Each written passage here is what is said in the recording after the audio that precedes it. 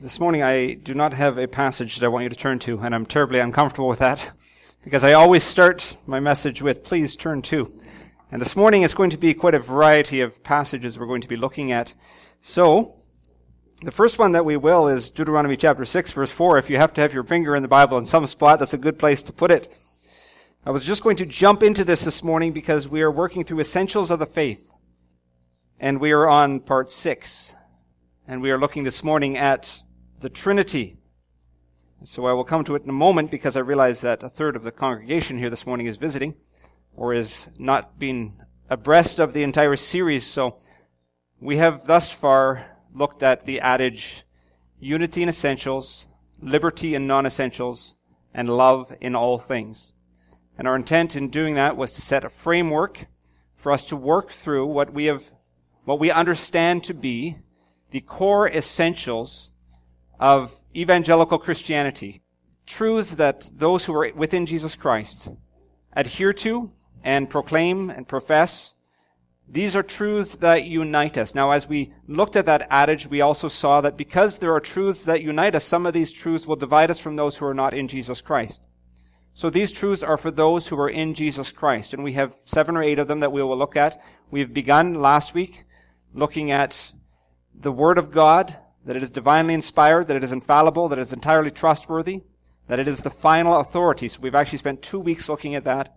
This morning we are in the second statement of the faith, and that involves the Trinity. So this may be a little bit dry to you, initially at least. Bear with me. There are really some powerful and good applications from the truth of the Trinity, and they're ones that we don't often consider. This is not going to be an in-depth examination of the Trinity, as that would be a year worth of sermons at least. This is simply an overview or summary of what the Trinity is and the statement that we affirm. This is what we believe to be true. Actually, I don't even like that term. In the statement of faith, in the essentials, it doesn't start with this we believe. And that was one of the issues that we actually took as our denomination evaluated and addressed the statement of faith, is that they basically said at the beginning of each one, we believe, and it has nothing to do with what you believe. These are true, whether we believe them or not. And I don't think we should actually start a doctrinal statement with this we believe. Yes, you believe it, absolutely. Other people don't believe it, but simply put, this is truth. And so what we are doing is we are examining the core essentials, the core truths as proclaimed within the Word of God in regards to the faith. So the second essential doctrine in our statement of faith is, or this we adhere to, one God, eternally existent in 3 persons, Father, Son, and Holy Spirit. One God, eternally existent in 3 persons, Father, Son, and Holy Spirit. Let's go to the Lord in prayer. Heavenly Father, we ask that you would guide us this morning. Give us minds that are sharp and that are aware and that are sensitive to you and to your word. Give us discernment. Give us wisdom. Lord, not because we deserve this, but because of your rich grace towards us. We thank you for the revelation of God to man, and that we hold within our hands, within this Bible, the words that you spoke, the utterances of God, the revelation of God. Help us not to take it lightly. Help us as well not to just set it aside as something that is too complex to wrestle through. And as we look at the subject of the Trinity, God the Father, God the Son, and God the Holy Spirit, may we see the glory and the wonder and the majesty of who you are as you have revealed yourself. I pray that you would enable me, anoint me by your Holy Spirit to proclaim your words, your truth in such a way as to bring you glory and honor and praise. We pray this in Jesus' name. Amen. I will not examine this morning each person of the Trinity in depth, as we will look more thoroughly at that as we progress through these essentials of the faith. What I will endeavor to do is to examine biblically the fact that there is one God, that he is eternally existent, and he is such in 3 persons of the Trinity, Father, Son, and Holy Spirit. And the reason that we are doing this, even the entire series, is that it is important for us, if you profess to know Jesus Christ as Lord and Savior, if you have owned his grace, it has been poured out upon you through the shed blood of Jesus Christ, it's important that you know the truth of the Word of God. It's important that we know as a body or that you in a visible local congregation know where you stand, what you are united on, and that, as the Word of God tells us, you endeavor to keep the unity of the Spirit in the bond of peace. So we're going to look at this, and we will jump right into it. There is one God. Now, if you have trusted Jesus Christ as Lord and Savior, and I pray that you have, if you have not, then I would encourage you not to leave this place today before you do. His grace has been poured out. Today is the day of salvation. He is willing and just to forgive sins and to cleanse and to make us whole. Trust in Jesus Christ. But if you have, then I pray that you would inherently know that this is true. And I think that even if you have not as of yet, you probably know this to be true, that there is one God. And if you did not think that to be true, you probably would not be here this morning. There is only one God. There can actually only be, regardless of what others think, only one God, because there can only be one supreme being. You may have many lesser gods with a small g, or demigods, but there can only be one supreme being. It is nonsensical to say multiple supremes. That's a logical fallacy. It doesn't make sense. We also inherently know that the God who exists must be outside of space and time to have created all that we know inside of space and time. Thus, he must be eternal and all-powerful, and he must be all-knowing. We can see that he is these things even as we look across creation around us. But beyond what we can logically deduce or inherently know about God, what does the Word of God reveal about God? Remembering that we have already ascertained that this is the revelation of God to man, and that in the original writings it is inspired of God, it is infallible, that is entirely without error in that sense, and entirely trustworthy. So what does it say about God? Well, it says a lot about God. But one of the things that it declares about God, and I believe declares very clearly, is that God is the only God. He is the supreme being. He is one. Deuteronomy chapter 6 verse 4 begins what is known as the Shema for the Jews, and is a creed, basically, of all Orthodox Jews, and they would have recited it in the morning and in the evening. It would have been on what they call the phylacteries. It would have been on the doorposts of their house. This is important, and it starts with this statement: Hear, O Israel, the Lord our God, the Lord is one. Albert Barnes' notes on the Bible says about this verse, this weighty text contains far more than a mere declaration of the unity of God as against polytheism, or of the sole authority of the revelation that he made to Israel as against other pretended manifestations of his will and attributes. It asserts that the Lord God of Israel is absolutely God and none other. He and he alone is Jehovah, Yahweh, the absolute, uncaused God, the one who had, by his election of himself, made himself known to Israel. He is absolutely God, and there is none other. That is clearly stated in this vital passage. This passage also hints at the Trinitarian understanding of God. Though comprehension of that may have been limited until the full revelation of God was given in the New Testament, but even in that statement, we have a sense of plurality within unity or singularity. I say it hints at the Trinity because of the use of the titles for God. Within it, it says, the Lord our God, the Lord is one. It literally says, Jehovah, our Elohim, the Jehovah is one. Jehovah, our Elohim, the Jehovah is one. Jehovah is singular and absolute, while Elohim is plural. We'll get more into that later, but it's an interesting tidbit here that even in the verse which clearly declares that there is only one God, we have plurality within singularity. We have singular Jehovah is Elohim, plural, one. That truth is not hidden in the Old Testament or in the New Testament, but it is made much more clear in the New Testament. Deuteronomy chapter 4, verse 35, and I'm going to read through a whole bunch of verses here. If you just want to take down the references and follow along later, that would be great. Deuteronomy 4:35 doesn't mean just block me out while I'm reading them here now, okay? To you it was shown that you might know that the Lord himself is God. There is none other besides him. Isaiah 44, verse 6-8. Thus says the Lord, the King of Israel, and his Redeemer, the Lord of hosts. I am the first, and I am the last. Beside me there is no God. And who can proclaim as I do? Then let him declare it and set it in order for me, since I appointed the ancient people and the things that are coming and shall come. Let them show these to them. Do not fear nor be afraid. Have I not told you from that time and declared it? You are my witnesses. Is there a God beside me? Indeed, there is no other rock. I know not one. Isaiah 45, 5-6.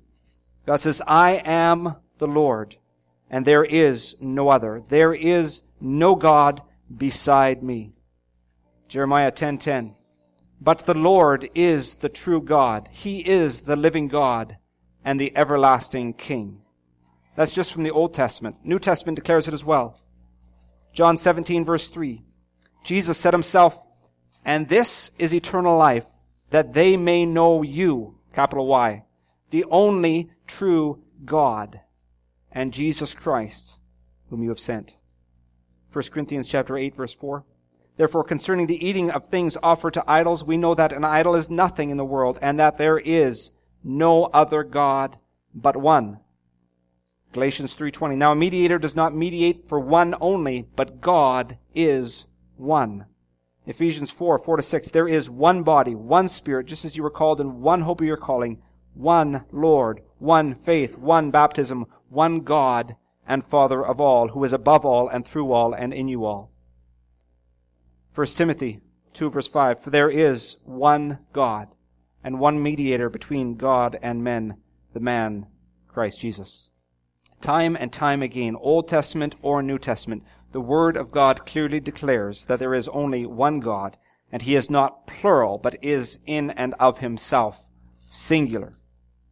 Now this God, this one God, is eternally existent in three persons. And I'll explain that as much as I am able to after I look at the simpler fact that He is eternally existent. One God, eternally existent. In Exodus chapter 3, we have the account of God sending Moses to deliver the people from Egypt. And Moses asks in verse 13 of Exodus chapter 3, Indeed, when I come to the children of Israel and say to them, The God of your fathers has sent me to you, and they say to me, What is His name? What shall I say to them? And in verse 14 and 15, God said to Moses, I am who I am. And He said, Thus you shall say to the children of Israel, I am has sent me to you. Moreover, God said to Moses, Thus you shall say to the children of Israel, The Lord God of your fathers, the God of Abraham, the God of Isaac, and the God of Jacob, has sent me to you. This is my name forever, and this is my memorial to all generations.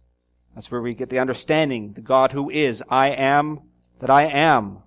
That's where we even get that title, Jehovah. Jehovah is literally the four Hebrew letters that in our English translation would be YHWH, I am who I am. That is where we get it from.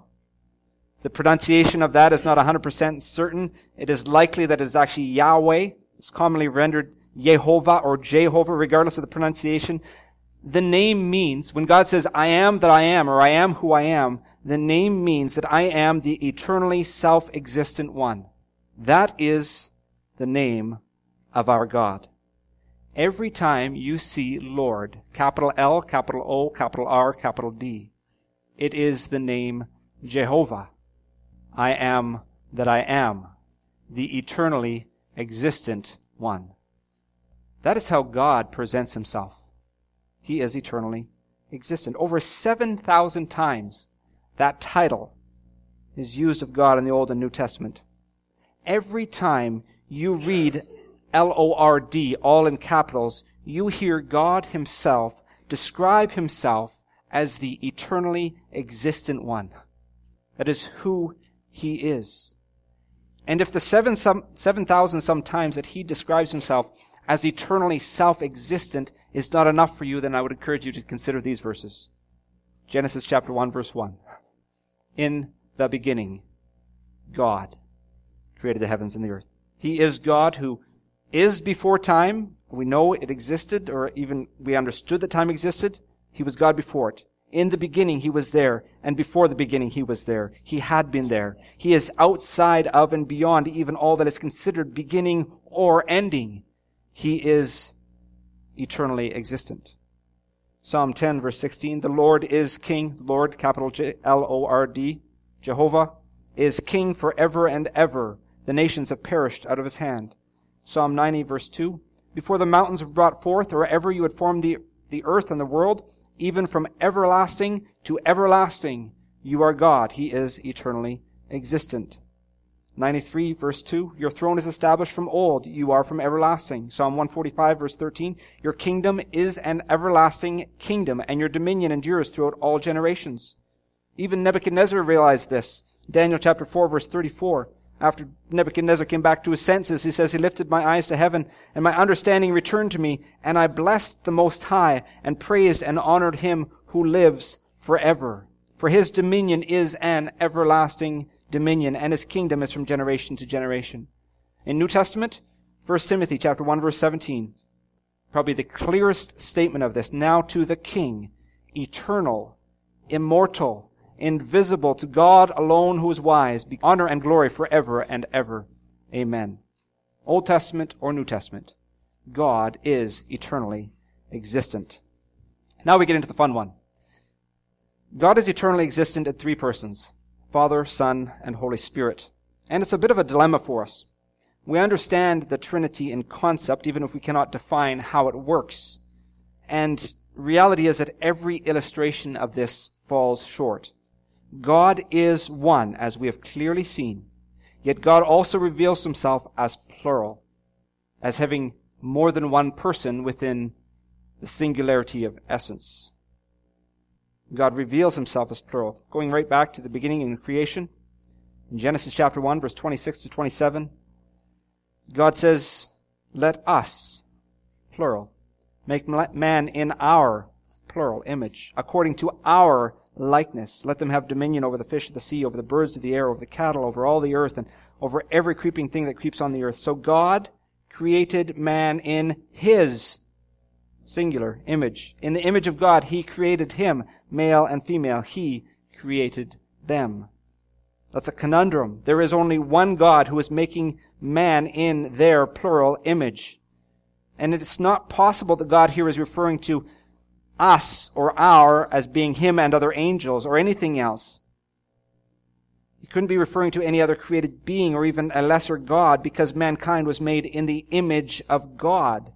God wouldn't and couldn't have the same image of other created things to share with man. The necessary singularity of the image means it is a work of the one God, but the plurality shows just that. Plurality within the Godhead. And that plurality wasn't just a glitch there in Genesis chapter 1. It wasn't as if there was a mistake that was made because it was just the singular God. Because we see in Genesis chapter 3 how that after Adam and Eve ate of the forbidden fruit, this is what it says in chapter 3 verse 22. Then the Lord God said, behold, the man has become like one of us, to know good and evil. And now, lest he put out his hand and take also of the tree of life and eat and live forever, it goes on. He's become like us. God is still referring to himself as us rather than as I. Now, although there is introduction of this plurality of persons in singularity in the Old Testament, right here at the beginning of the Word of God, I don't believe it is fully understood until the teaching of the New Testament. We could look at every available option for understanding the Trinity in the Old Testament, or we could even look outside for examples. But why would we do so when we hold the full revelation of God in our hands today? So we flip to the New Testament, and we see this statement in 1 John chapter 5, verse 7, one of the clearest statements of the Trinity. For there are three that bear witness in heaven, the Father, the Word, and the Holy Spirit. And these three are one. It sums it up right there. It's a clear statement of the Trinity. There are three, and those three are one. Now, without getting bogged down in this, I will simply say God is one in essence. That is, in his actual being, in who he is one. There is no division in who he actually intrinsically really is. He is one in essence. Yet he is at the same time three in persons. And the persons of the Godhead are distinct. In other words, they are not just three aspects of one being. And that's something that we confuse it with today ourselves, very often anyways. We attribute to God three roles of one being, such as me being a son, a father, and a husband. Well, that's not three parts. That's three roles within one person. But God is three distinct persons in one being, or yet one being. I don't even like saying in one being. He's three distinct persons, yet one being. We see that because we see each of the persons of the Trinity referred to as fully God. And it's not that they are a lesser or a part or a third of God. They are fully God.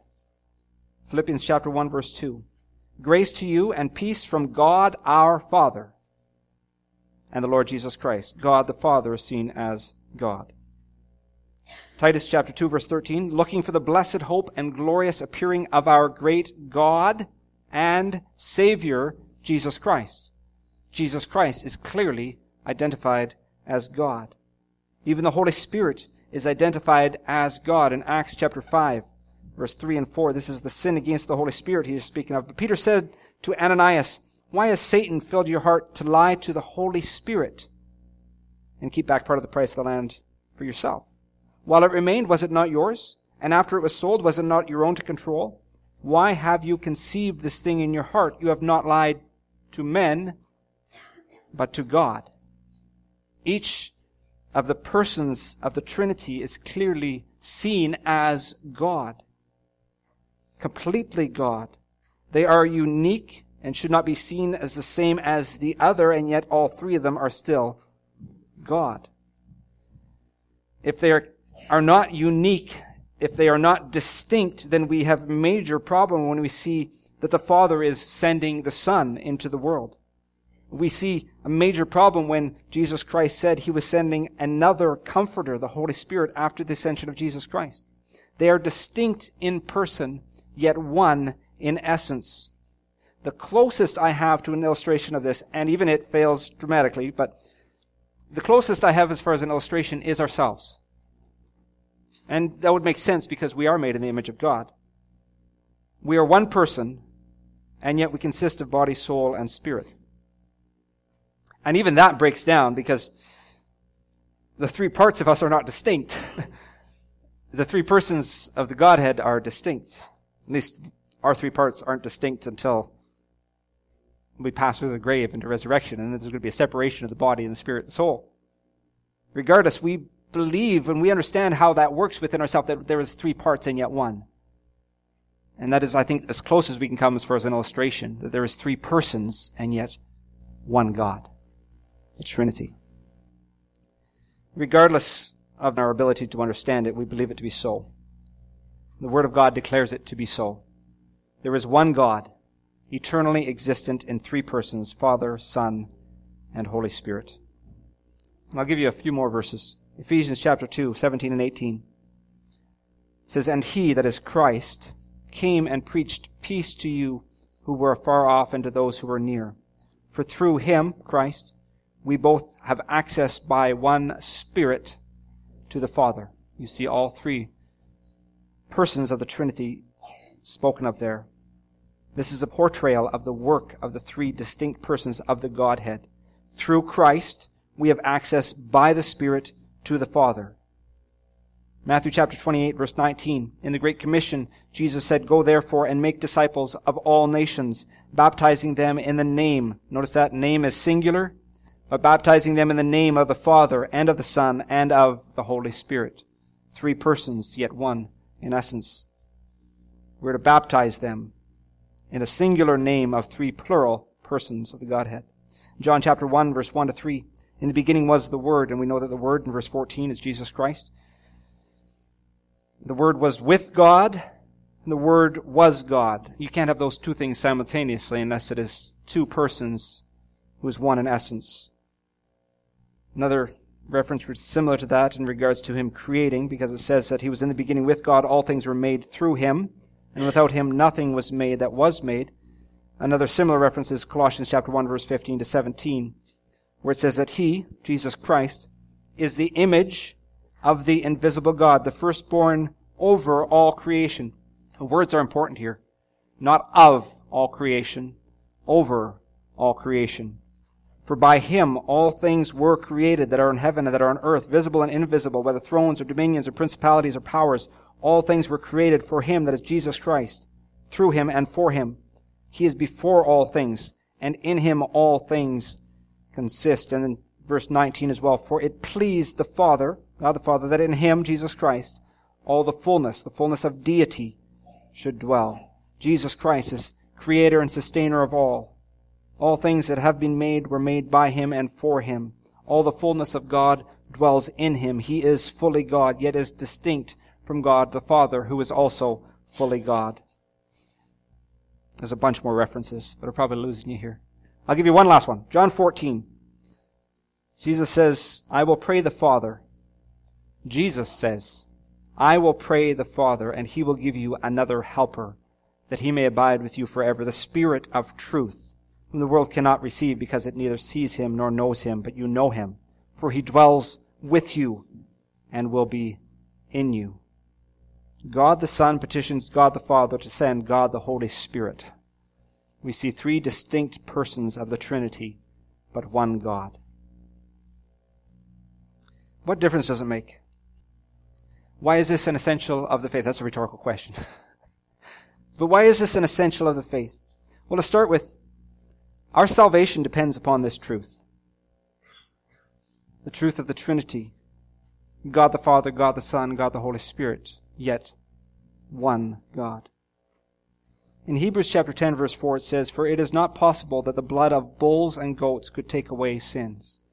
And that gives us a bit of an inkling as to why it was necessary. We know that blood had to be shed for the forgiveness of sins. But the blood of the imperfect sacrifice does not cut it. Those sacrifices in the Old Testament were a temporary covering for sin. Even our own lifeblood, or that of another fallen person, could not justify us, could not restore us to right relationship with God. There had to be a second Adam, Jesus Christ, born without sin and who lived in sinless perfection and who was willing to bear our guilt. Only God can do that. Nobody else can. Christ had to be God to provide atonement for sin. No person could, but God could. At the same time, God the Father couldn't simply declare us righteous without the shedding of blood of God the Son. For to him to do so would be to deny his very character of perfect justice. God the Father sent God the Son, and God the Son willingly came and took upon himself our sin. Take it one step further, God the Father and God the Son could not come and indwell the church as God the Holy Spirit has today. This is a distinct property of the Holy Spirit. And so we see distinct roles, distinct responsibilities. We see the necessity of the plurality of God and yet one in essence. Now perhaps you may say, well, I guess that, sure, it's an essential of salvation, so it's important for me to realize that, or, I couldn't be saved without it, but do I actually need to know that? And do I need to understand why I know that? It's important. And it's hard for us to realize this, but it's important, first of all, because it's important to understand what God is, what He's like. We need to understand what we can understand of God, and it is a way of honoring God. And we should allow the fact that God is a triune God, the triune God, we should allow that fact to deepen our worship. We exist. The purpose that we were made for and that we are now redeemed for is to worship God. And God seeks people to worship Him in spirit and in truth. Therefore, we must always endeavor to deepen our worship of God in regards to truth. And if we have a different concept of God, then how can we truly worship Him in truth if it doesn't line up with what He has revealed about Himself? And this is something that He has clearly, even though we have a hard time wrestling it through in our minds, He has revealed. So it is important that we come to understand it. Another reason that is important is because we need to understand who God is to understand how He works, particularly in regards to prayer. The pattern of prayer that is expressed in the Bible, that we are commanded to, the parameters for it, is to pray to the Father, through the Son, by the Holy Spirit. Ephesians chapter 2, verse 18. For through Him, that is through Jesus Christ, we both have access by one Spirit to the Father. That matters. That's important. God is the sovereign God of all and is free to do all that is within his character to do. But he has established these parameters for prayer. And he honors his parameters. And so if we truly want to access God the Father, that is only possible through the Son, by the Holy Spirit. It is in the name of Jesus Christ that we come. That is in the authority of Jesus Christ. You do not have a right to approach God the Father unless you are in the authority of Jesus Christ. It is by the enabling of the Holy Spirit. You will not be able to communicate effectively to God the Father except by the enabling of the Holy Spirit. This is the way prayer works. Through the Father, through the Son, and by the Holy Spirit. One last reason why this is important, and this is getting much more into application, which shouldn't be done in regards to preaching on essentials of the faith, but it's a good one, so I'll share it. We were created and redeemed because of this Trinitarian relationship that we've been speaking about. And we were created and redeemed to enter into this Trinitarian relationship that I've been speaking about. I'll say that again because it's a big one. We were created and redeemed because of this Trinitarian relationship and to enter into this Trinitarian relationship. Don't lose me on this one. The triune God is eternally existent. God has eternally been a dynamic of relationship within himself of love. He has eternally been a love relationship. In John chapter 17, verse 24, Jesus says, Father, you loved me before the foundation of the world. For eternity, the Father has enjoyed and delighted in and loved his Son. And in creation, we see the overflow of that love. The love that is in Trinity God overflowed in creation. That there might be many sons through Jesus Christ in salvation to worship and to love God. And so with this God who is eternally loving, it makes sense that he should have many others he might love. The grounds for you and I being created and being saved is in relationship within the Trinity. The love that we see there, which is eternal and perfect and incredible and awesome and beyond our imagination, is the love that has been poured out upon us. And we, in a sense, enter into that Trinitarian relationship. In a sense, we enter into that Trinitarian relationship the moment we trust Jesus Christ as Lord and Savior. And we have the joy and wonder and delight of enjoying that Trinitarian love eternally. When I grasped that, it was a little bit of blowing my mind. My creation and my redemption flows from the love of God that eternally existed in God the Father, God the Son, and God the Holy Spirit. And I have the privilege, by grace through faith, of entering into that Trinitarian relationship of love in Jesus Christ eternally. In John chapter 17, verse 20 to 23, Jesus here prays for all those who will believe in him. He says, through the message of the gospel preached by the apostles and disciples. And this is what he prays, part of what he prays. So he's praying for you. Jesus was praying for you, all those who would believe through the message of the gospel. He prays that they all may be one, as you, Father, are in me and I in you. That is saying Christ wants us to have this love relationship with each other, all believers, as God the Father has with God the Son. So the Trinity is our example of love. But it continues, it says, that they also may be one in us. Capital U, God. Jesus Christ prayed that we would be one in them, that the world may believe that you sent me. When you are declared righteous by grace through faith, you are brought into Jesus Christ. You and I are his body. We become one in relationship to the triune God. That does not make us mini gods, okay? Don't ever think that I'm saying that. But we enter in Jesus Christ. We enter into that love relationship that existed eternally and will exist eternally in Jesus Christ. He goes on, and the glory which you gave me, Jesus is saying, God, the glory which you gave me, I have given them, that they may be one, just as we are one. I in them, and you in me, that they may be made perfect in one, that the world may know that you have sent me and have loved them as you have loved me. That's incredible.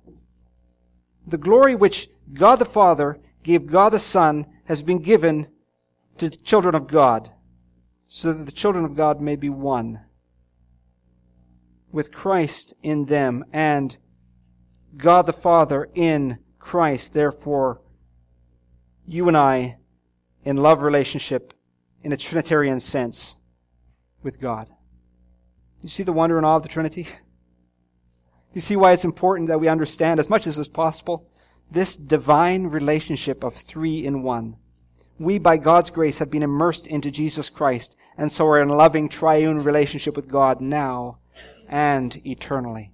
I must confess, I don't know how that looks exactly. I don't know how that works exactly. But I know this, the triune God is a loving, intimate relationship of three persons, Father, Son, and Holy Spirit. And that divine relationship has overflowed to me through Jesus Christ. And we, all those who know Jesus Christ as Lord and Savior, will be immersed in that forever. The Trinity is not just some aloof theoretical understanding that theologians like to discuss. It has practical implications, and it is absolutely incredible. Because the practical implication is eternal love has reached out to you and I. And we can know and enjoy eternal love forever. Not because of our worth, but because of this eternal God. The second essential of the faith. One God, eternally existent in three persons, Father, Son, and Holy Spirit. Let's pray. Lord, we acknowledge that your ways are beyond our ways. Your thoughts are beyond our thoughts. There are certain things that we just cannot fully fathom. And yet there are clear truths as well that are revealed in the Word of God. And so where we can't understand, we ask that you would help us simply to trust you. We do not know how one in essence can be three in person. And your Word declares it. And we see the awe and wonder of it. You are able, not just able, this is who you are, because you are God and we are not. And as we look at your majesty, as we look at your wonder and awe and glory, may we humble ourselves. May we fall on our knees. May we repent. May we turn from ourself. And may we delight to know you and to worship you in spirit and in truth. And may our eyes be fixed on the finish line when we will no longer be hindered, even in our ability to understand, but we will be made like you, for we shall see you as you are and rejoice in you eternally. Lord, we look forward to that day when you come to take us home. May you find us faithfully and joyfully serving you. We pray this in Jesus' name. Amen.